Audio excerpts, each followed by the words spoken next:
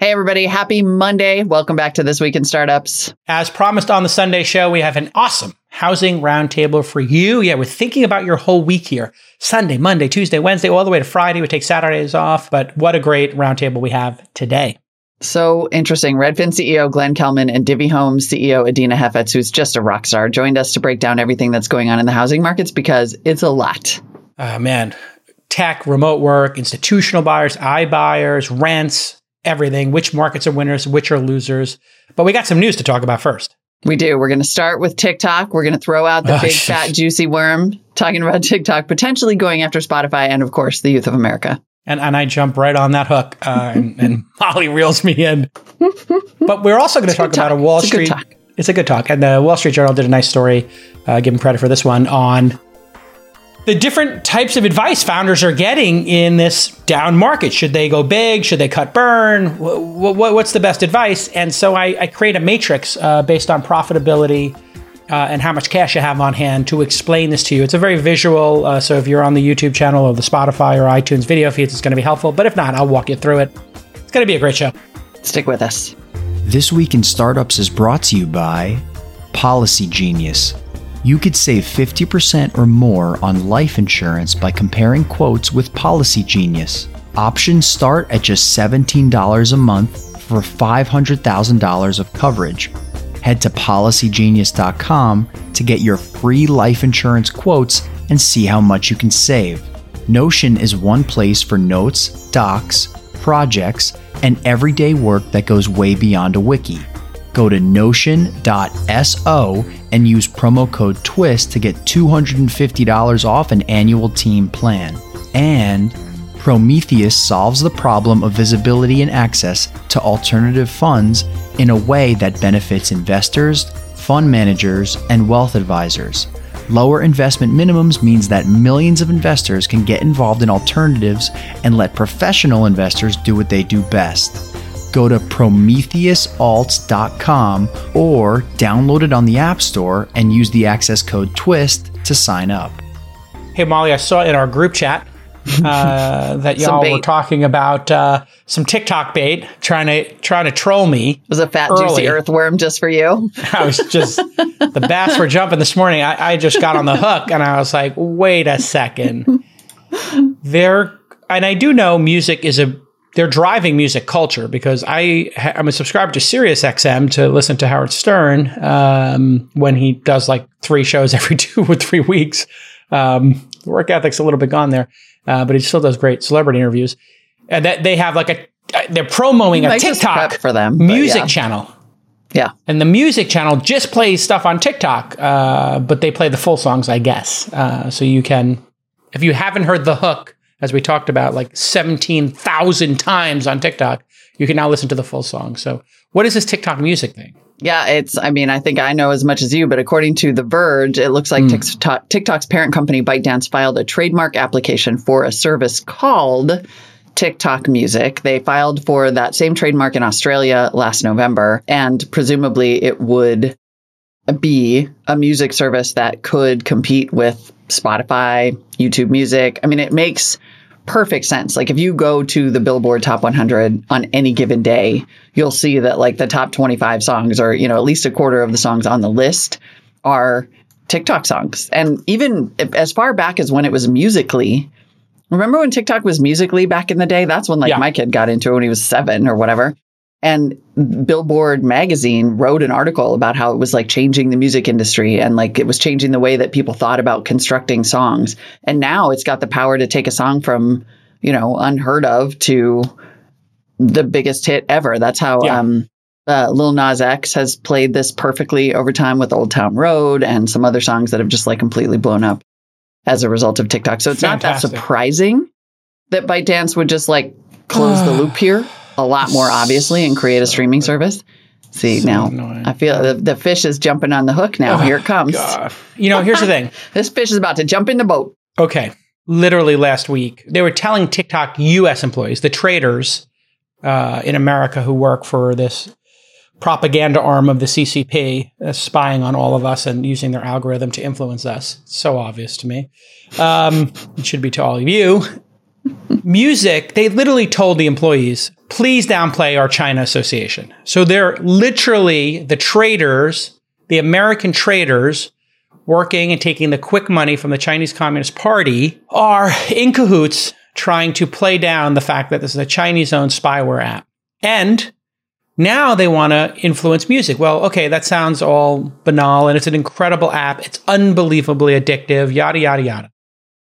Can't argue with the success of the app and how much joy it spreads and how much fun it is. That's the wolf in sheep's clothing. That is the gift here with the army inside, the Trojan horse, if you will. Music has long been how counterculture, how we protest, from Bob Dylan to Public Enemy. This, protest music is a major part of American culture. So now this sounds, again, super far-fetched, but if a foreign adversary who spies on their own people tracks them and programs them and runs them over with tanks, tortures, rapes, systematically involved in a Holocaust-level encampment of people on religious grounds, the Uyghurs, if they were to control American culture, what would be a great thing to control? The news, music, and what people watch. Well, they got 2 out of 3. And now BuzzFeed has a story just recently that TikTok owner ByteDance used a news app on millions of phones to push pro-China messages, ex-employees are saying. This company has to be thrown out of the United States immediately. And this is not a partisan issue. And now that we have competitors that are equally viable, Instagram is now TikTok, and YouTube Instagram Shorts are already. Exactly. Like I'm sorry, but you're now just carrying the Facebook PR water at this point. I could be doing both. I could be doing both. We should kick out TikTok so that everybody keeps on using it. I'm just saying that this is drumbeat about TikTok's evil that Mark Zuckerberg has been personally pushing for years now to avoid scrutiny of his own behavior, reaching this crescendo at this exact moment when Facebook and Meta and Instagram are as weak as they've ever been, is not a coincidence. Not a coincidence. It's a bummer. I don't want to sit here and carry water for Zuckerberg. I'm not a fan, as anybody who's heard has talked to me for more than 7 minutes will know. I'm not a fan of Zuckerberg, and I was the 3rd or 4th investor in Uber. We kind of clear that up in the first 5 minutes of meeting. The problem is, in this case, he happens to be right. He happens to be right that this company needs to be stopped. I think YouTube is going to win this. My understanding is YouTube Shorts are already getting, I don't know if it's an equal amount of time, but a significant amount of time. And I think that's the antidote here. We don't need to let this Chinese Communist Party company in here programming our kids. It needs to be stopped. Any free country should not allow the manipulation of their people by a communist country. It's that simple. That's why India kicked them out, and every other country will kick them out very shortly. That's my prediction. But it is a delightful app. I know it's hard for people to think about giving it up, but don't you find that all the people, like a chef's reactions, my favorite, it's the reason I go to.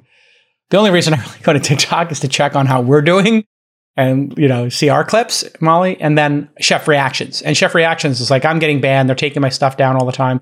So just get chef's reactions on Instagram or whatever. And I'm like, okay, I'll just watch them over there. So I think the setup is almost here. The fact that YouTube and Instagram are doing so good at this, and if somebody created a standalone version, I think we'll be ready to kick it out. My prediction is 50-50. By the end of the year, it's gone. 50-50.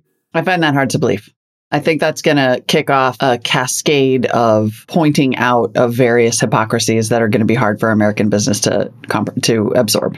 Like, give me the top 3. Well, if you kick out TikTok, then you have to have a very real conversation about where manufacturing sites are situated. And those manufacturing sites could be owned by Tesla or Apple or name Amazon, any other company, right?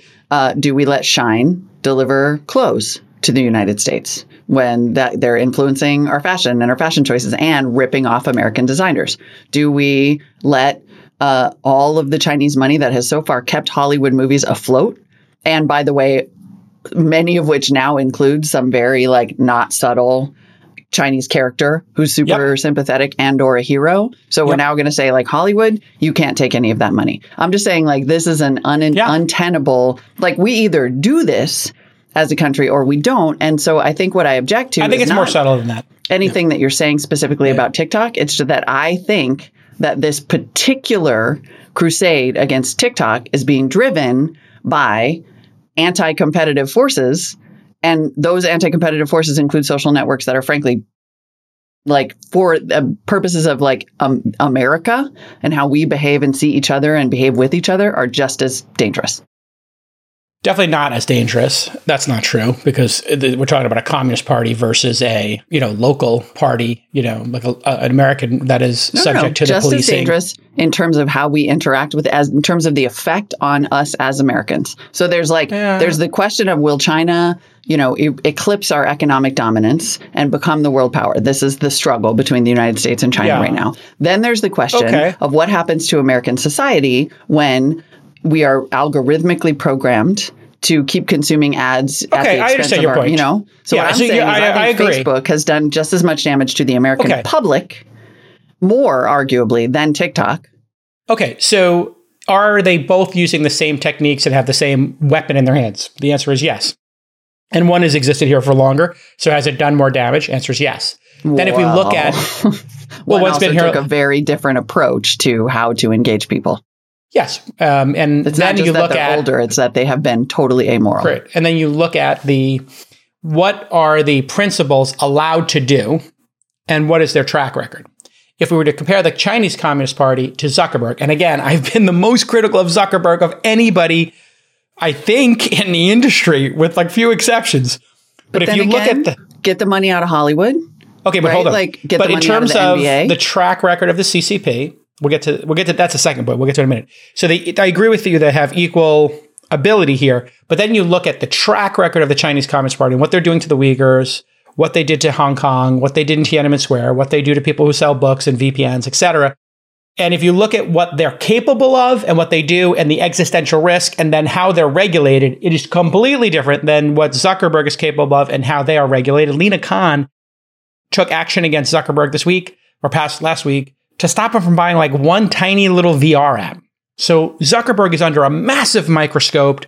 People are not buying the stock because of the headwinds of regulation. China is running amok, taking companies out of the App Store, annihilating entrepreneurship. Jack Ma is painting oil paintings. So if you look at what each of those principles are able to do, the Chinese Communist Party, Xi Jinping versus Zuckerberg, it is night and day. Now, put that aside. Let's talk about your other valid point, which is, okay, where does the line of engagement and disengagement, where does that line now? There's a distinct difference, I think we'd all agree, between wearing a t-shirt from China and having spyware on your phone and access to your photos, access to your location, etc. Whether you're opting in or not, these are two really different things. And then you point out correctly, Molly, the influencing of culture through movies, pretty significant. There should be some discussion about that. And then you look at the NBA. Does it influence them? Yes. And then you look at just one example of what happens. How can you say there should be some discussion about the influence in Hollywood compared to we should ban TikTok? How can you say that because there's TikTok a difference is on between those two things? Because of the 100 million, because it's on 100 million phones. That's the reason. And it's tracking each individual everywhere they go, has access to all of their private information, photos, etc. That's the reason. I mean, what happens at the end of a superhero film, or what happened, that 10 million people in the United States see, 20 million people in the United States see is it pales in comparison to tracking 100 million citizens every day, day in and day out, you would agree. So, and then the NBA, if you look, like Daryl Morey said this one thing, he supported Hong Kong, and man, the massive whiplash that occurred is a great indication, Molly, of exactly what the Chinese Communist Party's agenda is. They took the most modest of criticism from Daryl Morey, just one GM out of 30 GMs in the NBA, and they banned that team forever. They banned multiple actors from ever appearing in Chinese films. They're so sensitive to this for a reason. And so here in the United States, you look at the Uyghur controversy from the All In podcast, you look at like just what we're able to do here in terms of freedom that nobody in China is able ever to do. I mean, you understand that I'm not trying to argue that China is like a good actor in the world, right? Like, I'm not trying to say no. It's a very nuanced conversation. You're saying is not true. Yeah. I just think it's a really nuanced question. Like, if we ban TikTok, one, we'll be doing it at the behest of Mark Zuckerberg, and I do have a problem with that. So, like, two things can be true at once. TikTok might be dangerous. There's other people also who don't want it here. I mean, the country of India banned it. they have nothing to do with America and Zuckerberg, right? So other people are taking similar also actions. Banned like Facebook's Basics program, like India. Yes, they're a sovereign country who they're smart. Right. They're a sovereign country who doesn't want outside influence. The things that could damage them. I just don't want this conversation to occur in like a jingoistic vacuum and pretend that we're not doing all these other things that we would have to take a really hard look at.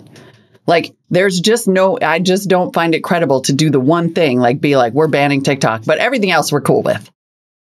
Which is exactly what we would do, and it would be gross. Jingoistic, characterized by extreme patriotism, especially in the form of aggressive or warlike foreign policy. Just catching everybody up because I don't know what the word jingoistic meant. Okay, everybody, there's your word of the day. Word of the day. From Molly. Jingoistic. I'm just literally typing it up. Like, I don't even know how to spell jingoistic. Like, what in the holy hell? All right, we're going to, but anyway, it's a nuanced discussion. It's a nuanced discussion. That many things we are do true, not. Yes. All at the same time. I don't know how you're, literally this conversation this is why you can tell it's an important conversation. It's because you and I keep hitting this roadblock where I detest Zuckerberg's behavior and everything he stands for. And I find myself supporting him in this regard. And you are completely for civil rights, equity, and everything. And you find yourself defending the CCP. That's how important this issue is. I know. I'm not defending the CCP. You are a little bit. Oh, come on. A little bit. You're creating an equivalency between Zuckerberg and the CCP. Yeah, I'm actually okay with that. That's true. Okay, well played. Satan, Hitler, CCP, Zuckerberg. I'm down. Okay. Mussolini. Right, should we retreat to our safe space then in Please. that case and talk about venture capital? Trust me, getting life insurance can give you a ton of peace of mind. It feels great to give all those people around you who depend on you a financial cushion just in case something happens to you. I know we don't like to talk about it, but if you want to get the best coverage at the best price, you need to check out Policy Genius. It's that simple. Here's how it works. Policy Genius is an insurance marketplace that makes it easy to compare quotes from top companies like AIG and Prudential, all the great names. They help you find the lowest price on life insurance so you don't pay more than you have to. You want to get a great deal. We all do. And you could save 50% or more on your life insurance by comparing quotes at Policy Genius. Options start at just $17 a month for $500,000 in coverage, huh? Just head to policygenius.com to get personalized quotes in minutes and find the right policy for you and the people you love. And the licensed agents at Policy Genius are working for you, not the insurance companies. They're there to be thoughtful and thorough through the entire process for you, their customer. They're not going to add extra fees, but they will protect your personal data. And Policy Genius has thousands of 5-star reviews across Google and Trustpilot. They're just the gold standard. One more time, go to policygenius.com to get your free life insurance quotes and see how much you could save. That's policygenius.com. Let's geek out on some quadrants. All right, the Wall Street Journal published an article about how VCs, basically about the trouble that startups are having navigating this confusing time where some VCs seem to be pulling back. Others seem to be saying, let's spend into this downturn. It noted that even for those who experienced the dot-com crash and the 2008 financial crisis, those events don't give kind of accurate guidance for navigating the economic challenges that are happening right now because of all the reasons that everything about like our economy and economic performance are totally complicated and impossible to predict. Yes. And that led to this, kind of a whole bunch of questions. One is just like, what do you do? Yes. If you're a startup? Some founders are cutting staff and getting to 3 or 4 years of runway. Others are doubling hiring. According to this story, at least VCs are like all over the map in their advice. It's a great story by the Wall Street Journal, actually. Not sure I had seen. Yeah. I want to give them credit for the story. I listened to it this morning. I got a little audio app where I convert things from, I've got like 3 of them actually. I love this, like being able to just send a story to audio. And then when I'm walking around in the morning, I can listen to the story while I'm having my coffee. It's a good story because this is a complex issue. There are multiple states that exist. There is the boom time and then there is the bust time. There is the surge in growth market that we experienced over the last 5 years. And then there's a recession. How a founder should behave is different in each of those, right? The playing field is different. This is like playing football, in Miami, on a 80 or 90 degree day versus playing in Minnesota on a negative 20 degree day with snow and ice and blistering conditions. You know, in one, you can throw a 30, 40 yard pass. And the other one, you have to run the ball and not fumble, right? These are distinctly different playing fields. Then on top of that, you have different types of companies. So we were talking earlier, I said, let's make a 4x4 matrix here. And we'll pull it up now, just the 4x4, not the other one. So if you have a lot of cash in the bank, if you're not watching this, we have a YouTube channel, youtube.com/thisweekin. We have a This Week in Startups video feed. You can search for it on all the platforms that support video. This is, should say, this is a custom twist creation, by the way. Yes, thank you. Copyright This Week in Startups. Shout out producer Nick. Yeah. All right, so Molly, along the x-axis, I think the x is the up and down, and then the y is the one on the bottom. Is that right? Or did I? Maybe. My dyslexia kill that again? Anyway, you make it XY, 4-quadrant, cash in the bank versus profitability. So on the one axis on the left going up, you have no cash, you got some cash, and you got a war chest, right? So, you know, a bootstrap startup, or one that's run out of cash. Hey, one that's just, you know, raised money 6 months ago and they got 12 months of cash in front of them. And then you got somebody who's got a war chest. They were smart enough to raise $100 million. They got 4 years of runway. They raised it at an extraordinary valuation. Then you have the state of your concern. Concern is the old-timey fashionable word for a business. So your concern, your business, your startup, how profitable is it? Is it burning cash? Is it break even? Or is it profitable? Now, if you look at those 4 quadrants, the bottom left would be low cash, right? You don't have any cash and you're not profitable. This is the disaster. And then in the top right, you have a ton of cash and you're super profitable, right?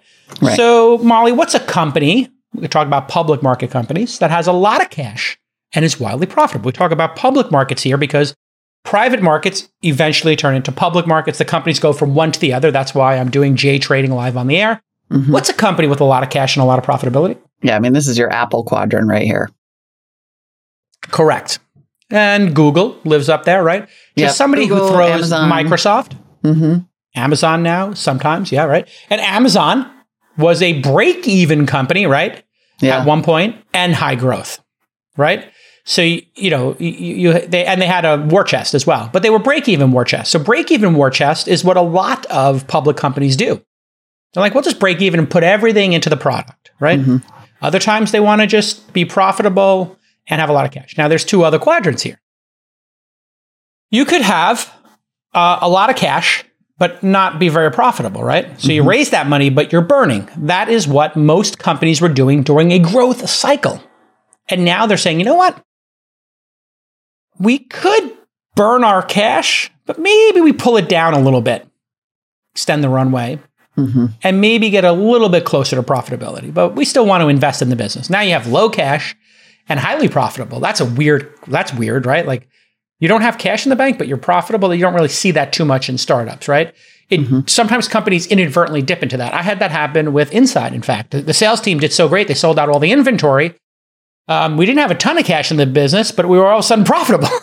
And we were investing in the company. So it was kind of nice. I was completely relaxed running the business. I am today. Right. And so there are these nice moments. But you can also, so any questions about the 4x4 before we pop up the next slide? Nope. Okay, so here we go to the next slide. Here we go. So you can also break this up into a 4x4. And this is where it gets a little crazy. This is where I had to mute the group chat this morning. There was a lot of quadrant talk in the matrices. There's a lot of quadrant here. So thumbs up for your quadrant if you're watching live. And I share this with everybody. Seriously. We got the quadrant master now with Nick. So here we go. Now you can say, well, here's a company that has because now we're really looking at, you have a war chest, you have some cash, you have low cash, you have no cash. Or you have high burn, medium low burn, you're modestly profitable or wildly profitable. Right? So now you got a 4x4 matrix. Look at this one on the bottom right. You got no cash, but you're wildly profitable. You know this, or you have no cash, you're modestly profitable. This actually exists in the wild. You ever see a private equity company where they put a bunch of debt on the company? Yep. And they pull money out of the business, right? So they buy the business for $1 billion. Then they cut the staff. They make it, the company was break even. Then they cut the staff in half and they run it for cash is what they call it. So now it's throwing off a massive profit. Then they load it with debt. So the company was worth $1 billion. They cut it to half. Now the company's worth $3 billion because it's profitable, right? It was a break-even company. Now it's profitable. Now it's worth $3 billion. Then they sell $2 billion in debt. Now they got this huge amount of cash. What do they do with it? They buy back shares. They distribute dividends to the shareholders, right? The private equity folks take the cash out of the business. So you have a no-cash business that has debt but is wildly profitable. Very interesting, right? Mm-hmm. I would imagine that there's a version of this too that has less sort of financialization and is more like just in time. Mm-hmm. Manufacturing maybe or construction, less applicable to us in the startup world. But I would imagine that there's a lot of just-in-time businesses that fall into this category where they're like doing fine, but if they stopped selling, then it would be an out-of-cash situation. Well, and then let's go to war chest high burn. Amazon did this for a while. Netflix has started doing it, right? They got this crazy war chest. They started burning it, making a ton of content. They started burning it, discounting stuff. Uber, DoorDash, Airbnb, right? Yeah. War chest high burn, right? And then you just have to move along these quadrants. But moving this requires lowering your expenses or raising your prices, right? To have a higher margin. And this is where you can really start to turn dials. And in some businesses like Amazon, you can have 2 or 3 businesses, as we discussed when I did my J-Trade on Amazon. You could have the e-commerce business be break even, right? It's a break even business, or maybe even lose a little money on it, while having the AWS business printing money. So you're using one business to subsidize the other. You take the profits from AWS, you put it into, getting to a higher percentage of all e-commerce in the world, at some point flipping it over, or, you get more markets for Uber or Airbnb. They expand to more markets and then they turn them and flip them to profitability when they don't have competitors, right? Mm-hmm. When you can do it. So this is why people get confounding advice. One size does not fit all. Well, and one thing I want to point out that I think is really interesting is that, and again, if you're not looking at this chart, it's a 4x4 box. And what I'm finding fascinating about it is that most of this matrix is investable. And so you could imagine why, like if you look at this legend on the side, right? You've got everything that's blue is effectively a pretty good situation. You want to own those. Yeah. All of the types of green are risky, but fine. Yeah, there could be opportunities there. It could be opportunities. Right. Even a lot of the yellow shades, right, are risky, but potentially investable. So you could imagine how this would translate into what the Wall Street Journal calls mixed messages. Because it's sort of like, yes, there are varying levels of risk, like there always have been. Mm-hmm. Maybe some of the risky areas got a little bit riskier, but they're all still fundamentally investable, maybe just in different ways than they used to be. Now, you can superimpose both sides of the table. You're a founder. You've been working on your company, Molly, for 7 years. You haven't sold any shares in secondary. 99% of your net worth is in this $100 million, $250 million business that you own 30% of, right? You own 30% of the business. It's $60 million. It's $300 million, whatever it is. You're looking at this going, whoa, I need to be careful here. I need to get into like a blue zone here or a green zone. I don't want to be in this red zone. Now, let's say you're a venture capitalist. This is one of your portfolio companies. Let's say you have in your portfolio, you already have a company that's returned your fund. So your fund is now, or you got 2 companies in there that became unicorns. So your fund's 2x already. But you really need to have a 3x fund, right? Mm-hmm. And you got like 5 companies who are in this kind of decision-making time. What do you want to do with those 5 companies? Well, you want them to go for the gold. You may very much want them to really swing for the fences and have a 4 or 5x fund because, man, all that profit just goes to your LPs and to yourself because your fund is in the black. Now your fund is underwater. You haven't returned the cash that you deployed. And it's your first time fund. You're just trying to get to 3x, 2x so you can still be a venture capitalist. Right. So this is where a board can get ripped apart. This is where a company can get ripped apart. And from the outside, the press or commentators, of which there are many, and people giving advice, of which there are many, will get very confounded. Because they're like, why are you doing this? Why would you take this kind of risk? And we saw the company Fast and Bolt, right? So everybody's like, what did the Fast board do? Like, what were they thinking? And they might have been thinking like, okay, well, we swing for the fences here. If it happens, it happens. And if it doesn't, okay, I get another 0. I know how much I've lost. I put 10 million and I lose 10 million. Right. But if I don't want to play this game and be on this board for another 5 years, Molly, to get back my 10 million. If I'm going to put my effort into this, let's swing for the fences. Yeah. Let's turn that 10 into 200 million. And if it's not going to be that, I'd rather know now and get off this board. Yeah. Just operating in a different risk environment, basically. You have a different risk environment, right? Yep. Rich people might make crazy bets that, somebody who this is their entire life might not take. So there you go. That's the Matrix, Molly. Any questions on the Matrix? No, but speaking of uncertainty that is sending all kinds of mixed messages and is impossible to understand, next up, we're going to talk about housing. Yes, we have our roundtable. A lot of you have been confounded by what's going on in housing. As we have this economic downturn, inflation's going way up. Home prices were already absurd. Mm-hmm. Then we see rents going up, which was weird to me. Why are rents going up? And then housing prices didn't collapse. They're staying the same, but then the number of mortgages is going down. The amount of inventory is spiking. Homes are staying on the market. We can't figure this out.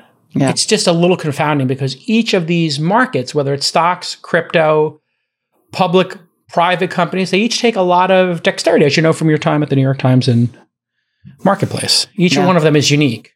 And this is a unique, as much as we want to draw on historical parallels, there are things about this moment that are also unique and hard to understand. So we went and got the best experts we could find, basically. Redfin CEO Glenn Kelman and Divvy Home CEO Adina Heffetz joined us to break down everything that's going on in the housing markets and to try to figure out as much as we can. And they were like, is this too geeky? Is this too in the weeds? Are we getting into too much detail? And I was like, that's the point. We're dumb. We can't figure this out. That's why you're here. 16 boxes in the Matrix. Let's go. Well, yeah, I can do the Matrix for this. I can't do the Matrix for real estate. And so enjoy this conversation. It was absolutely fabulous. And we're going to do more of these like really expert roundtables. I'd like to get one of these going with crypto, actually. Get, Brian Armstrong and whoever on the program Packy to McCormick whoever, the founder of Solana, and like have a really detailed discussion about are these equities or not, So more roundtables coming. Enjoy. Listen, if you're a remote startup, you need to sign up for Notion. Point blank, that's it. You need this tool. It is a central hub, and I run both of my companies off of it, Inside.com and Launch and the Syndicate. We have just absolutely saved hundreds of thousands of dollars on other SaaS products and building custom software. In fact, I was like, you know what we need to do? We need to build a database and have like a CRM. And so I had my teams go research all the different SaaS products I could use for this. And then they're like, we have to build custom software. And then 2 people on my team were like, I think we can do this in Notion. We're already paying for it. And they built me a database of all the companies I had met with. And then we put hooks into it for all the people applying to come to our accelerator. Boom. Within 6 weeks, I kid you not, my internal team, which has no developers on it, built our own CRM. Now, this is on top of us taking notes for the podcasts or me doing my to-do list and my punch list. It's just amazing what the flexibility of a wiki-style piece of software combined with a database, combined with some hooks in it, and just a whole community creating templates every day. It has changed how we do business, and it will change your business. And I want you to just go to notion.so right now and use the promo code TWIST, and they'll give you $250 off their annual team plan, which is going to be a couple of months if you're a growing startup. It's notion.so and use the promo code TWIST during checkout for $250 off. All right, everybody, welcome to another episode of This Week in Startups. Molly and I were talking, and we had a lot of questions about the housing market because let's just, call it what it is. We had the crypto market implode, the stock market implode. We're in a recession, depending on your definition. Let's just go with the standard definition. Why not? But housing always trails and is a very weird market, isn't it, Molly? It's very hard to get a handle on what's going on in the housing market. Yeah, housing has been, effectively totally unaffordable across almost the entire country for a number of years, which contributes to economic hardship in a lot of different ways. But in a time of historically low interest rates, all of a sudden, houses that were unaffordable become a little bit more affordable. And so as interest rates are rising, I think they've doubled. I bought a house in 2020, just like everybody else, and they have doubled since then. Yes. And so that is just slamming the brakes on the housing market, which is already unaffordable. So it's this weird good and bad situation where if houses become more affordable, that's good. But if the housing market all of a sudden comes to a dead stop, that is generally speaking, historically, been a bad thing for the economy writ large. So it is 100% a huge topic to talk about. And it's confounding because you also have these iBuyers were introduced. Then you have Airbnb. People are buying homes. Rents are going up. Some cities are losers. Other cities are winning. We can't figure it out. So we figured, hey, who are the smartest people we know in the space? And they've both been on the show before. One of them is my old friend, Glenn Kelman from Redfin. He's been on the show many times. And then our new friend from Divvy Homes, CEO and co-founder, Adina Heifetz. Yes, I'll get that right. So we thought we'd unpack it with two people who are doing this every day, running very large companies in the housing space. Welcome to the program, Glenn and Adina. Good to be here. Hello. Oh my God. Fun roundtable. Also, housing is the only thing I ever want to talk about because I live in the Bay Area. So just like setting aside every macroeconomic trend, this is what I do at every party. Adina and Glenn, do you know each other? Have you met before this? Obviously, you're aware of each other's companies, but have you met before this? Glenn has been kind enough to be an informal mentor and advisor to me. So I tell Glenn all of my problems and he gives me founder therapy. So yes, we've gotten to know each other and I'm extremely thankful for all of his guidance. Maybe we could just start out where you each just explain what each of your companies does and then we'll get to the state of the market. You first, Adina. Okay.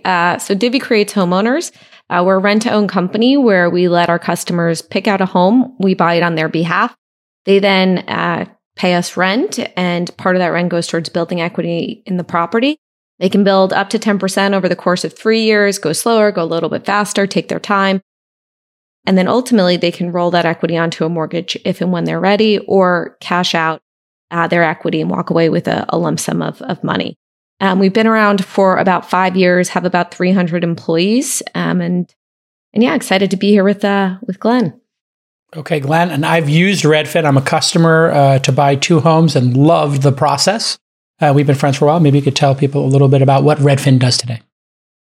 It's a technology-powered real estate broker, as Jason already said, which means we charge a 1% fee to sell a house. We sell it faster for more money and less risk.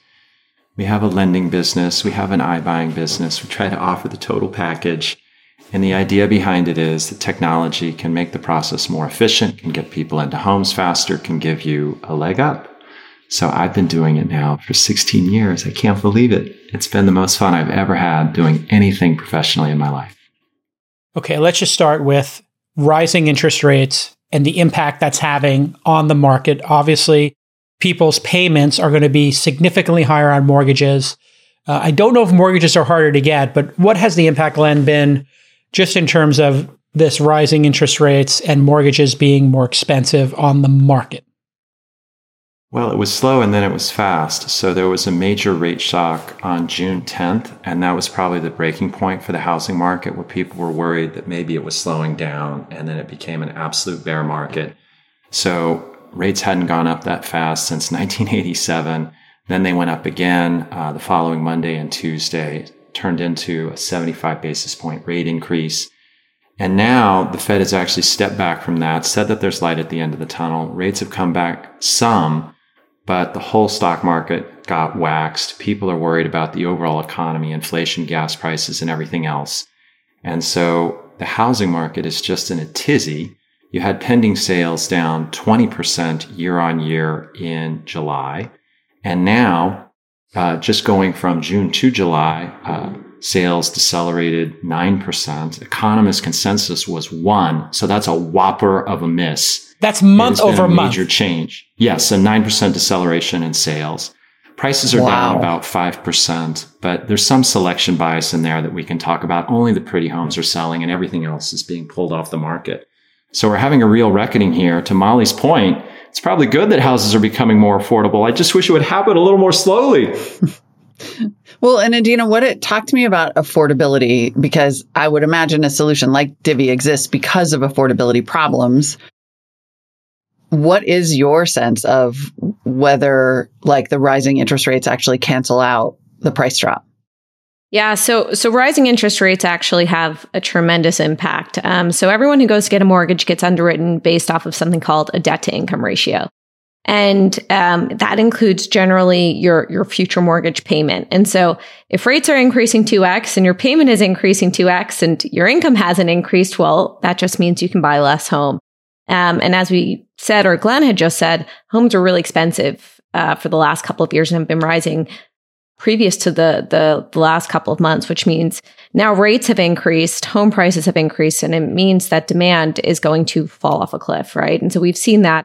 We've seen demand for home buying probably drop, I think we're down about 30%, I want to say, year over year. And that just basically translates into lower intent to buy, and then inventory starts to build up. So we're seeing inventory build up. And so there's been an increase in inventory. Now it's a bit of a tale of two cities or a tale of many cities, which is it's hitting different metro regions differently. And so there are some that are a little bit more hard hit, which we can dive into, than others. But we're starting to see this kind of ripple out across multiple markets now. Let's pull up this chart of investor bought homes. This is from Redfin, and it's we had I think this is the iBuying craze. Is there investors buying homes in order to monetize them? Correct, Glenn? It's everything. So institutional investors have been very active. iBuyers have been active. I think you also have a greater proportion of homes being sold by builders who act like investors. It normally takes somebody who's lived in a house for 30 years, months to see the writing on the wall and lower her price. But a builder, an institutional investor, an iBuyer is going to mark that property down every single week. So it's made the housing market more volatile. You have price discovery happening very quickly. And that means that the correction is going to be sharper, but maybe it's also going to be faster. I want to tell you about an awesome new community. It's an app. It's called Prometheus, and I'm addicted to it. It's basically a hyper-focused version of Twitter, but it's focused on markets, venture capital, trading stocks, and it's filled with people who are fund managers and who are capital allocators. It's like my dream come true. And if you love Twist and you're into that stuff, then you've got to go sign up for Prometheus at PrometheusAlts.com right now. And here's the secret sauce. This is a bunch of fund managers and potential LPs on a platform talking to each other about raising capital, deploying capital. I started putting my J trades on there, and I'm getting tremendous feedback from the community. If you're an accredited investor, Prometheus is going to help you find new fund managers to back, like me. And if you're a fund manager, like I am, you're also going to be able to get access to potential new LPs, limited partners. If you're just a civilian, you're not an LP, you're not running a fund yet, but you're into tech, well, you can just go there and you can learn. And it's really the only platform where you can talk to these verified professional fund managers. It's all signal. It's no noise. Prometheus solves the problems of visibility and access to alternative funds. And it has lower investment minimums, so more investors can get involved. Here's what I want you to do. You go to Prometheus Alts, PrometheusAlts.com, or you just type in Prometheus and you find it in the App Store. But you have to use the promo code TWIST, TWIST, to get in. Well, look at this chart and this sort of massive increase in investor home purchases. I mean, what has this done to supply? You know, we keep sort of hearing about it, but it seems like that seems pretty straightforward, that chart. Yeah, well, it's all about interest rates. So the fact that capital has been so cheap and that rents have been so high has made it easy for investors to monetize a home. Basically, half of America can't qualify for a mortgage. And so the other half is buying a home and renting it out to that half. Mm-hmm. And that means that you can get somebody to cash flow a property in the first 3 months or in the first 3 weeks of every month. So that's what's been behind all this investor activity. And it's the same whether you're just one person looking for passive income by running 3 Airbnbs or whether you're BlackRock running a portfolio of thousands of properties. It's just become really popular right now to use cheap capital to buy houses and then command high rents. Yeah. And I would jump in and just say that, so you know, we've had for landlords, whether that's Invitation Homes, American Homes for Rent, any of the big buyers, single family rental companies, they've had record low vacancy rates, right? So they're 98% occupied, some of them even slightly higher than that. And so as a result of that, right? You have a ton of demand. You go out and you start to purchase inventory. Now, they were purchasing up to a certain point, at which point now interest rates have risen. We're going to expect that home prices are going to decline. So we've seen investors pause home buying overall in certain markets. So like Phoenix, I think most of the single family rental companies have paused buying. Denver, definitely Austin, Boise, some of those areas. And they're waiting. They're waiting for home prices to drop, because as home prices drop and homes become less affordable, people need to live somewhere, right? If you're not buying, then you're going to need to be somewhere. So you're going to start to rent. That increases demand for rentals at a time when home prices are now cheaper, which ultimately means that returns are going to increase, right? Rent is increasing, home prices are decreasing. Overall, that's a better return on your yield. And we're starting to see this, but I don't think it's fully trickled through. And I guess I say I don't think it's fully trickled through because rent also is quite a bit delayed. And I can go into that if interesting. Well, but let me just summarize quickly, because it sounds like what you're saying is that investors have been buying when interest rates are low. Now they have paused, but as these prices start to drop and some people are like, yay, I can finally buy a house, that BlackRock is going to be right around the corner, scooping up the whole block. Well, I don't know, scooping up the whole block, but when the ratio between where the home price is and to rent reaches a certain level. So when you make enough rent, right, that it's worth investing in that home price, and you don't think fundamentally over the long run, when you hold it, the home price will decline. Yes, they're going to get in there and they're going to start to buy. Now, inventory levels are starting. We track inventory levels built up over the last couple of months. So as sellers had homes on the market and demand dropped, inventory started to increase. So we look at months of inventory, which is how many homes, how many months it would take to actually clear out all the homes listed for sale. And so that's kind of the general metric in the industry that we track. What we have seen, I'd say in the last week or two, which is really recent data, is signs that sellers are starting to slow actually putting homes up for sale, which is really strange. We're only seeing very small inklings of this. So it's still pretty new. But what we're thinking is that given the rise in home prices, given where people locked in interest rates, there's a lot of sellers right now who are thinking, let me pause from actually selling, stay in that house a little bit longer, not have to pay for a more expensive home until home prices actually go down a bit, and ride out my lower mortgage rate. And Glenn, I'm not sure if you've seen that in the data. I totally agree. And I think it's the second factor. It's rate locked inventory. There's so many people who got the deal of the century with a mortgage at 2.5% who are never going to give that up. So when we meet them to talk about selling their home, they decide to rent it out instead because they see that they can get someone else to pay for their mortgage on that property. So in 2008, nobody wanted to sell either, but they had to. What ripped the Band-Aid off was foreclosures. Here, there is so much equity in the market. People have not gotten over their skis. Their credit has been really good. Their debt to income ratio is fantastic. And so people don't have to sell. They won't, which is why I'm not that concerned about inventory. I'm actually worried just that the market is going to be quite stagnant, that there aren't going to be that many sellers and there aren't going to be that many buyers. And when you're in the business of putting those two together, you could be a little, Well, this makes sense. I was able to, in November, when we bought our second home, we bought the ski house in Tahoe. We were able to, they were like, do you want a mortgage? And I was like, I'll just buy it. And they were like, well, we can get to like 2.4 or whatever. I was like, oh yeah, that's ridiculous. Inflation's happening. Sure, we'll set it up. And now I feel like a genius. And I just happened to get lucky doing that. But you're exactly right. Because I was like, well, if we move, I would just rent that and put it in Airbnb or give it to One Fine Stay, whoever wants it to do that. Now, here is something that I found super interesting. There are a lot of houses falling out of contract. And here's your chart. And you can see during the pandemic, we had this, 17.6% of homes fell out of contract that month in March of 20.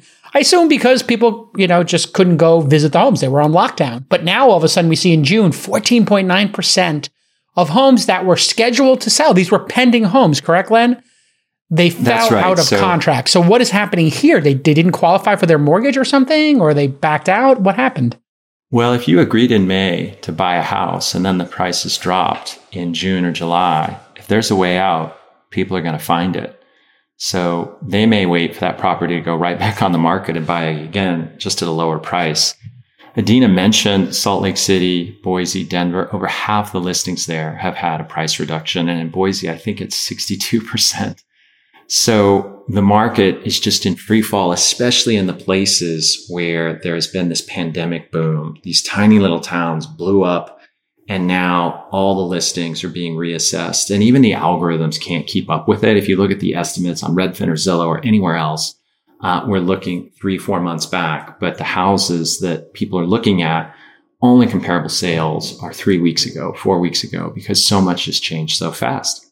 Glenn, can I ask you for this chart, which I'm not sure actually the data on it, how much of it is due, do you think, to home prices starting to fall in those areas versus how much is actually due to mortgage rates increasing? And now when you go to lock your mortgage, you're now paying way more than you had thought you were going to. I think it's mostly that prices have fallen and people are wondering, what am I doing? In some cases, people have lost their jobs or their down payment got nuked in the stock market.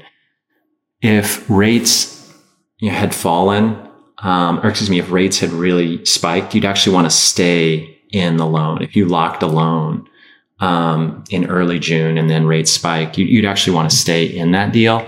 So I think it's more about the underlying asset and maybe the economy. Well, I was going to say, is there a universe where lenders are backing out because they locked in, they committed to rates? I am not saying I had this happen with a refi situation. I'm just saying I'm pretty sure that's what happened, where I was like, wait a second, now it's been 30 days and I don't think you can get a jumbo loan at the rate you promised me. And that's why you're all of a sudden like lowballing me on the appraisal kind of thing. That always happens, but there is so much pressure on the lending industry. If you look at Quicken, Guaranteed Rate, Loan Depot, they're laying off not just hundreds, but thousands or tens of thousands of people. And so they have slashed prices to the floor to keep people employed. They're making almost no margin on the loan. So even though the cost of capital has gone up, their markup has gone down and the whole industry is being compressed. So mostly I see lenders selling their sister into I don't know what to get a loan to close because they're so desperate for volume. Yeah. So what I was going to say is it's interesting because demand is declining, but the amount of inventory or what is going to be put on market, right?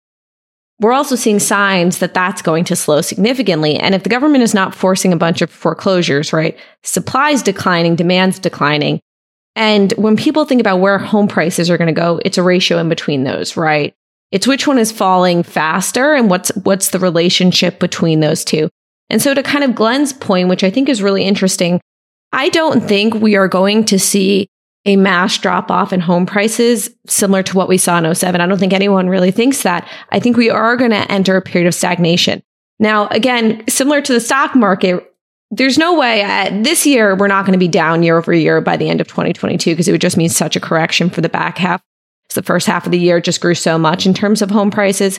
But it's really a question of 2023 and where home prices are going to go based off of that relationship between demand decreases and supply decreases. This is an interesting chart on inflation and migration, Molly. And you and I have been talking about this with work from home and what we see in terms of, executives moving all over the country. Redfin flow of user migration on the bottom there, negative 50,000 all the way to plus 15,000 on the side. Consumer price index percentage annual change.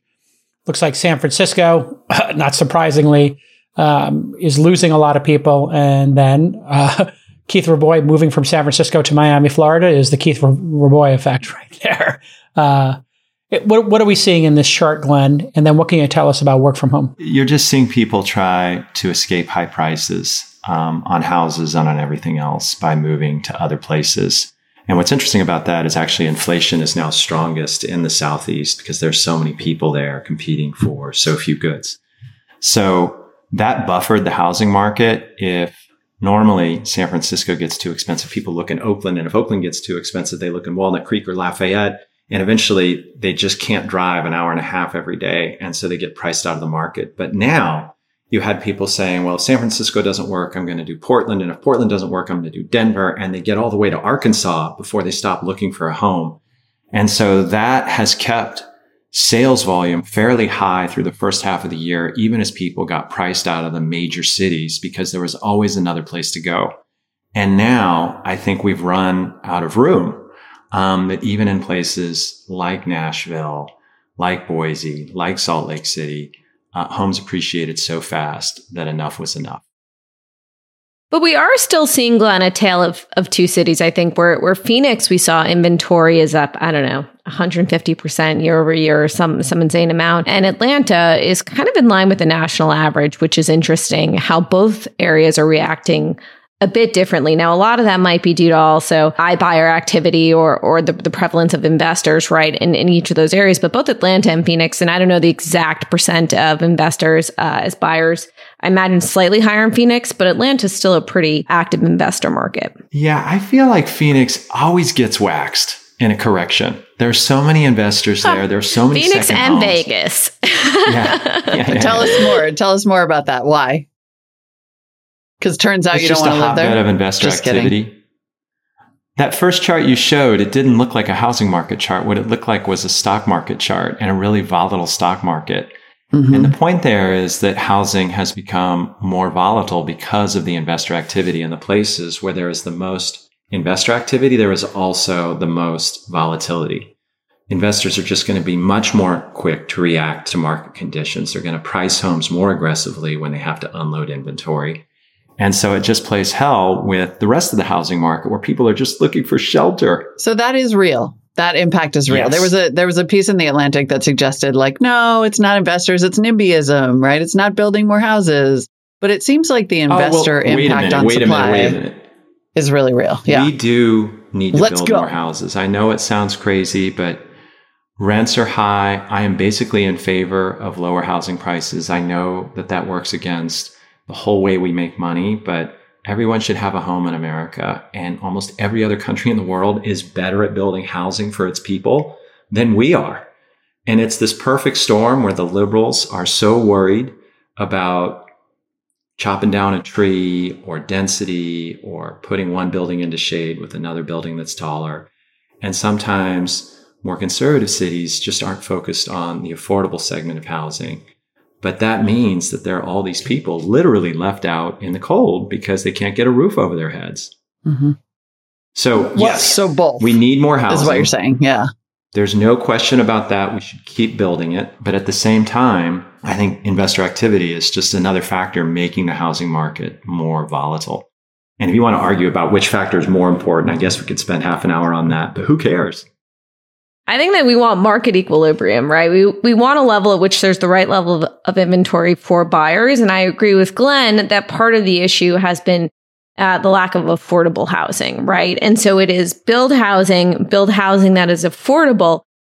Don't overbuild in certain areas, right? Which is going to lead to pricing corrections. But at this point, I don't think we're at risk of overbuilding. I think we're more at risk of underbuilding from what we've seen over the past decade, and especially underbuilding in affordable housing. With the average home price, right? I remember founding Divvy 5 years ago. Average home price was about $200,000, right? And now what is it? $350 for a single family home, maybe is slightly higher in some, obviously market dependent. And that's fundamentally unaffordable for a family. Even with a 10% down payment, you're going from $30,000 right to $45,000 when incomes have largely stayed stagnant or even gone negative when you're looking at real wages. Well, we have inflation happening, yeah. And so when you say affordable housing, we're not talking about the projects in Brooklyn when people said affordable housing. We're talking about the affordability of housing for the average American, for all Americans. And even if salaries were going up, they're not going up as much as inflation, certainly not as much as houses have gone up.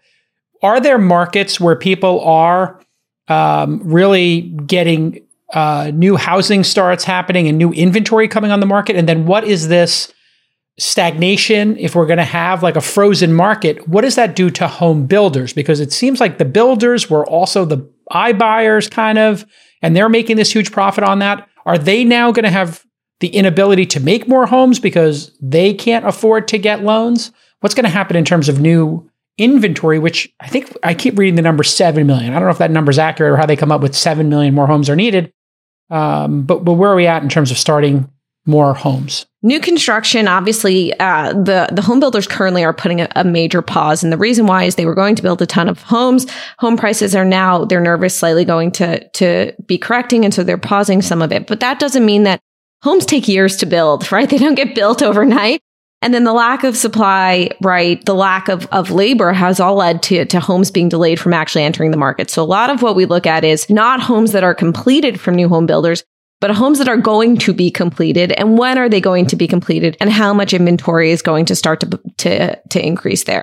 And so home builders seeing this trend, seeing where mortgages are going, are saying, hey, we have enough inventory that's coming online.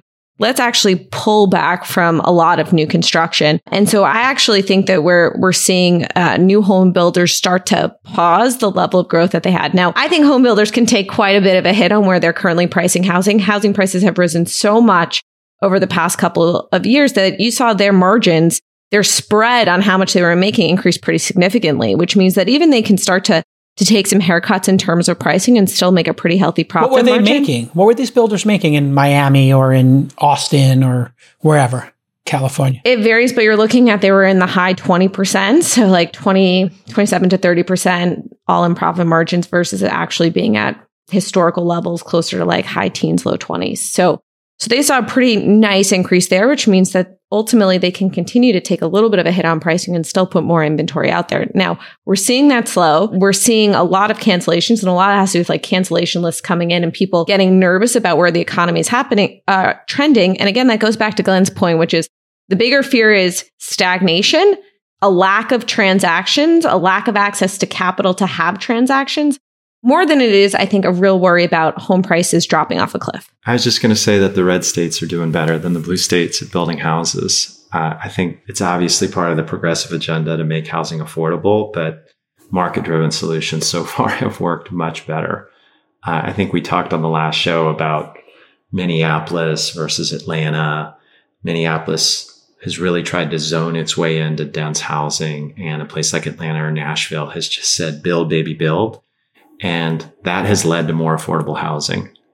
So I know we want communities where people can walk, where not everyone's driving half an hour just to get groceries. So I am an urbanist. I want density.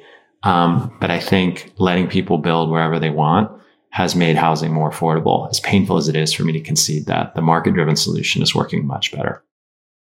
Let's kind of keep going on this geography trend because, as we alluded to there, it sounds like there are markets where it's just sort of investment making everything weird. But there are markets that really did benefit from this like migration, the work from home migration. Who, in your mind, what are the cities that are going to be like winners and losers in for example, a stagnation situation or maybe even an overbuilding? Be specific about the Southeast. Is that like just Florida? Is it Arkansas? What do you mean? It's Florida, it's Georgia, it's the Carolinas, it's even Arkansas, and definitely Texas. I used to feel that the future happened first in California. That's why I lived there for most of my professional life. And now it is definitely Texas. You go to that state and people got the swagger. Almost everyone is from somewhere else in exactly the way that California used to have that immigrant energy. People came there to build a technology company, to make a new future. That is happening in Texas. And so it may change the politics of those states. They may become more mixed. But definitely it's the Sun Belt. Yeah, we're seeing within the Sun Belt, bidding environment is still quite competitive. Homes are still staying on market on average less than a week in like Atlanta before they're actually getting sold. So what we're seeing, to Glenn's point, is that the markets we operate in the Sun Belt region are definitely holding up a lot better than they are in other parts of the U.S.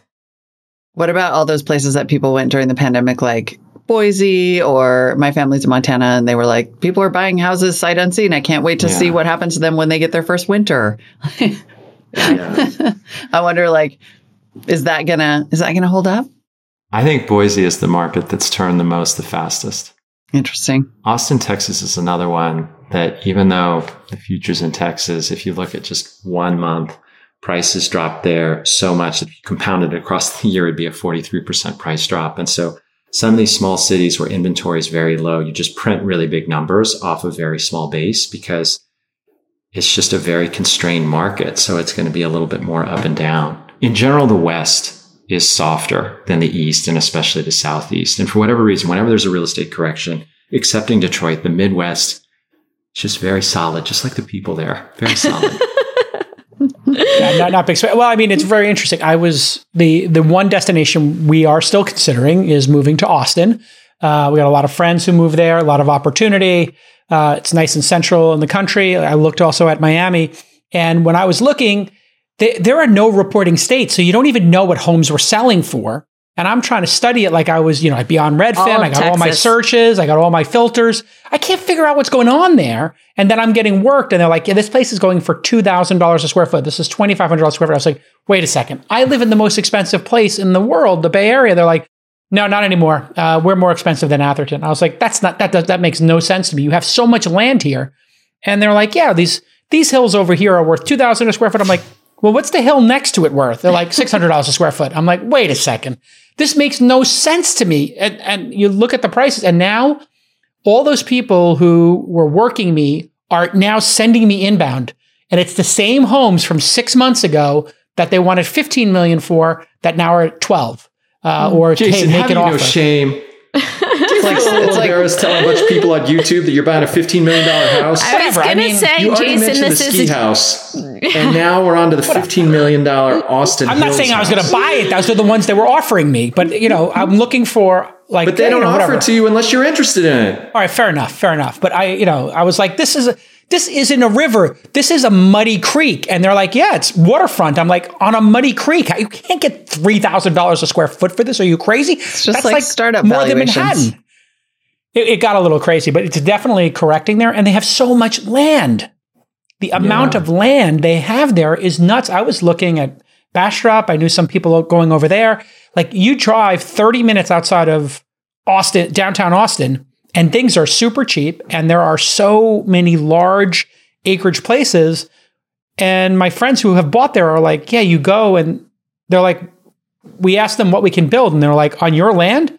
And they're like, yeah, can I build this? They're like, well, it's your land. I don't see why not. And they're like, well, I would like to build a place for people to rent for Airbnb on this side, and then my home. And then I want to put an event space over here. Your compound. No, but I know people who are buying 10 acres. He's trying to get the audience here. There are people who are going there, and they're shocked that in California, you're like, I want to change my fence. And they're like, okay, well, that's going to be 2 years. And then they go there, and you're like, yeah, you can build whatever you want. You want a ranch, you want horses, you want an Airbnb, you want to put a restaurant, barbecue pit, whatever. You can blow up fireworks, do it. It's just 100 degrees for 100 days there. Yeah, Are you tough enough to take that?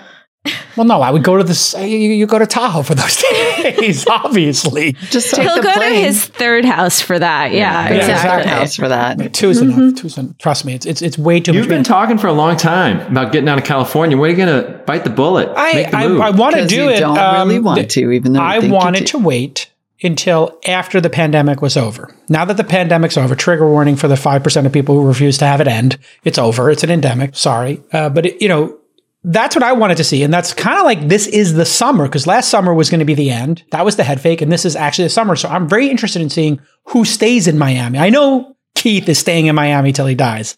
I'm wondering, my friends who went to Austin, a number of them are coming back to LA or California or other places. So I do think there's going to be some boomerangs, but I think the tax situation and the affordability situation, even for somebody of my means, is a problem. I look at it and I'm like, it's very hard to live in an area like the Bay Area. It's way too expensive. It's just annoying how expensive it is. And I would like to be a place that's got a better attitude. That's the other thing for me, is I want a place that's more hopeful. The Bay Area does not feel hopeful and, interesting to me. Like you were saying, Glenn, that you go there and it has swagger. Like the Bay Area is like anxious and hand-wringing all the time. It's not a cool vibe swagger. anymore. I'm just trying to picture the first Greek cowboy on his horse. I'm going to. Kidding me? I can make it work anywhere. Anywhere I go, I can make it work. It's not a problem. I lived in New York, LA, and the Bay Area. I can make it work anywhere. What about rents? This is a key thing, Adina, that people are talking about. I thought rents would come down. Okay, the market's coming down, and now rents. Everybody's telling me rents are going up. I don't understand. Explain to me why rent is going up. Well, when people can't get a mortgage and they need some place to live, they head towards rentals. And so there's not very much supply. And there's not a ton of supply of rentals, and vacancies are at all-time lows, so you can start to raise pricing. What's actually interesting is, so institutions own less than 2% of the overall rental market. Most of it is mom and pop. What we're seeing is that rental renewals on average across the U.S. are roughly increasing by, call it, 10%. So 10% increase for renewal rents. And then there's new leases, right? So that's when someone actually leaves a house, you bring in a completely new tenant. That we're actually seeing, and it varies anywhere from 15 to 20% increase in what you were able to charge versus what you were previously charging. Now, again, home prices have also increased 20%. The landlord's cost of capital rates are also, right, increasing. And so you need to also charge more and get more from the market because you need to be able to cover these higher costs now. Right. So the cost for landlords have increased, at least in the last couple of months, pretty significantly. As a result, they have more demand, they have lower vacancy, and they can actually increase rents and charge more. I think this is actually going to persist for a while. And I think that what you're going to see is the average rent step up is now being blended between renewals and new leases. And I actually think you're going to see an even larger step up as more people turn over and there are new tenants that come into homes. Give us a sense though, of that go ahead. A bunch of new inventory's coming online, Adina. Pressure's going to ease on rent. But when you're saying a bunch of new inventory for renters, I mean, maybe it's the case, but then those two things don't go with what you said before, right? If people, right, if demand isn't going to increase, right, you need to move from one house to the other, even if you're going to rent out your former home, right, which would then drive up slightly demand on one side, right? Something will give on one side or the other, but you're not going to move and not have a house, right? I just think it's more multifamily, that the big apartment buildings are going up at a higher rate. Well, they were coming up from... Yeah, well, they were coming from a lower base. Up from a very low point. That's the... Rates are going up, not buildings. Rents are going up in multifamily. I'm in a slightly different place than Adina on rent, where, yes, it's really gone up since February of this year. More people are searching Google for rentals than for sale properties. But even though demand is up, I think the supply is coming in the second half of the year. If you talk to most of the big property management companies, they have more condos coming on the market. They're just anticipating slightly higher vacancy rates, and that's going to limit their ability to raise rents. Well, I would say, though, the folks who are moving, though, I would say, though, there are many people who probably, and you may make this argument, but are going to be going from a single family home back to a condo or a multifamily property. I actually think that trend is maybe not going to be as prevalent. Now, there is a case where, right, multifamily starts to see somewhat of a resurgence. And by the way, rents fell off a cliff during COVID for multifamily. And so they are increasing from a much lower base, right? And so there's room to kind of increase there and be at parity. But it's a question of where people want to live and what you believe in terms of lifestyle and choices. Do people want to move from their 3-bedroom, 2-bathroom, right, 500 square foot backyard back to a condo? I don't know, right? I think a lot of it has to do with the fact that for single family, at least, supply is not going to be much higher. I mean, no one's buying right now. All the major people paused, right? So there isn't going to be a ton of single family, right? And so I think that so long as demand even holds steady and supply decreases, right, rents will increase naturally. And another fun fact is single family rents, even if you go back almost 50 years, have never on a year-over-year basis, with the exception of being roughly flat, I'm going to call it in 09, have never decreased, right? And part of it is you're locked into long-term contracts, right? You're in a 3-year. It's a sticky number. It's a sticky number. And so it's hard to actually see mass declines in that. So I don't know. Multifamily might be a little bit different. Condo space, I have to see recovers a bit from where at least it was because they got demolished during COVID. What happens to all these expensive condos made in major cities? I saw Austin had all these really tall buildings going up, really unbelievable rents. San Francisco, absurd rents for these luxurious, doorman building, with gyms and other shared spaces. What happens to those? Because if you could afford one of those and living in downtown in Soma or living in downtown Austin, but you no longer have to commute, it's kind of dumb. Why would I pay $7,000 for a 3-bedroom when I could pay $7,000 for a mortgage on $1 million house with an acre 20 minutes outside of there? Or I could literally hire a driver to drive me around Austin. Yeah. And by the way, Jason, you've always got the right solution. I love it. I'm just trying to be the everyman here, Glenn. I look at these things and I'm like, I could buy a house there and get a private jet for the money I save buying a house. Oh man, we are entering. Jason is not representative of the majority of Americans. Let's just throw it out there. Reel it in. No, but it is crazy when you think about how ridiculous, Adina, it is to pay $7,000, $8,000, $9,000 for a 3-bedroom in a downtown area when you don't have to go to your office. Yeah, I'm not as bullish on multifamily. I'm actually quite nervous. My view is that we looked at a stat recently here because we're starting to think about whether we go fully remote in Divvy. We have a couple of offices and we looked at other companies. I think it's like 70% of companies are considering going fully remote. And I agree that impacts multifamily the hardest out of everything, which is like, why do you live in a downtown area and have less space? I don't care if it's a doorman building, but have way less space than you could in a single family home. So I may be Glenn slightly different, but I don't see multifamily in the long run holding up. What happens to those places, Glenn's? If people don't want to live in Soma or in Seattle or whatever downtown area it is, what happens to the $7,000 or $5,000 rent? One reason is the commute. Yeah. I understand that. Yeah. I just think there might be a second factor, which is just there's this huge millennial generation that's come of home buying age. So nobody wanted to live out in the burbs. It was just the most uncool place in the world, sort of mocked in all these movies about growing up. Because it was just hip to be in New York. It was hip to be in LA. It was hip to be in San Francisco. You could go party with your friends. And now all the people who were doing that in their 20s are having a baby, getting married, moving out to the burbs. But every time we think the city's down for the count, it comes back. I think it's going to go through a really tough cycle. We don't know what to do with all the commercial space. You can't convert it into residential. You might as well demolish it. Why can't you convert it? I know, that's just appalling to think about demolishing it. Just take some TNT and do this. God, and come rebuild. on. Hey, why? Wasteful. I mean, I lived in a commercial loft when I was in Manhattan. I lived in the Starrett Lehigh building illegally. It's 2,000 square feet. I paid $9 a year for it. I got some guys from a bathroom with 10 urinals. I literally went to a Home Depot. I hired 3 guys in the parking lot to build me an illegal bathroom. I mean, I converted it. It took me a weekend. You're not the everyman, dude. That's intensely weird.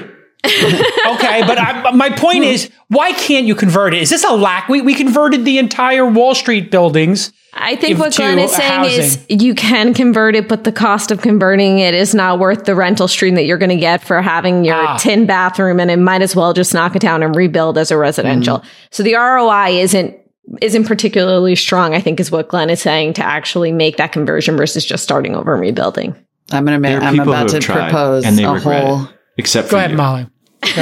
Propose. Well, Molly. I mean, there should be there should be a climate related subsidy for doing that instead of knocking it down and building it again, and that would be great. I just sort of want to ask generally, like, it seems like all of the trends that we're talking about are corrections in progress, right? The cure for high prices is high prices. Rental prices will get so high that if housing prices come down, people will buy houses instead. Houses in the suburbs will become so expensive that all of a sudden we may, like, I'm listening to you guys and I'm like about to go buy an investment condo, which I'm not going to because I'm not Jason, but maybe Jason wants to buy one, because it feels like you're describing cycles that are going to come right back around again. Somebody's going to be like, the suburbs are so expensive. And you know, it's kind of fun living right by my friends and not taking care of my yard. Well, housing does tend to boomerang quite a bit. So, yeah, I mean, I have no doubt that things are going to come in cycles. I would say right now, my view is similar to Glenn's. We are going to be in a period of stagnation in terms of number of transactions. I don't see single family housing prices, I don't see as declining tremendously. So I think those will stay roughly stable. Rents will continue to increase. And if you want to get an investment property and you don't have to pay a 6% 30-year fixed rate mortgage, which I think they're down to 5.3% now, then maybe it's interesting for you.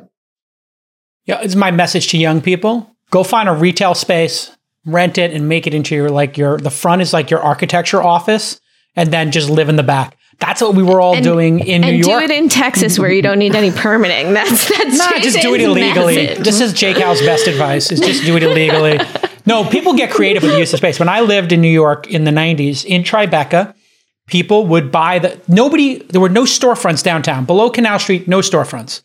Therefore, people started taking the storefronts and they would put I knew a guy who was an architect. He's like, "What's my architecture office?" And then he'd have us over for dinner.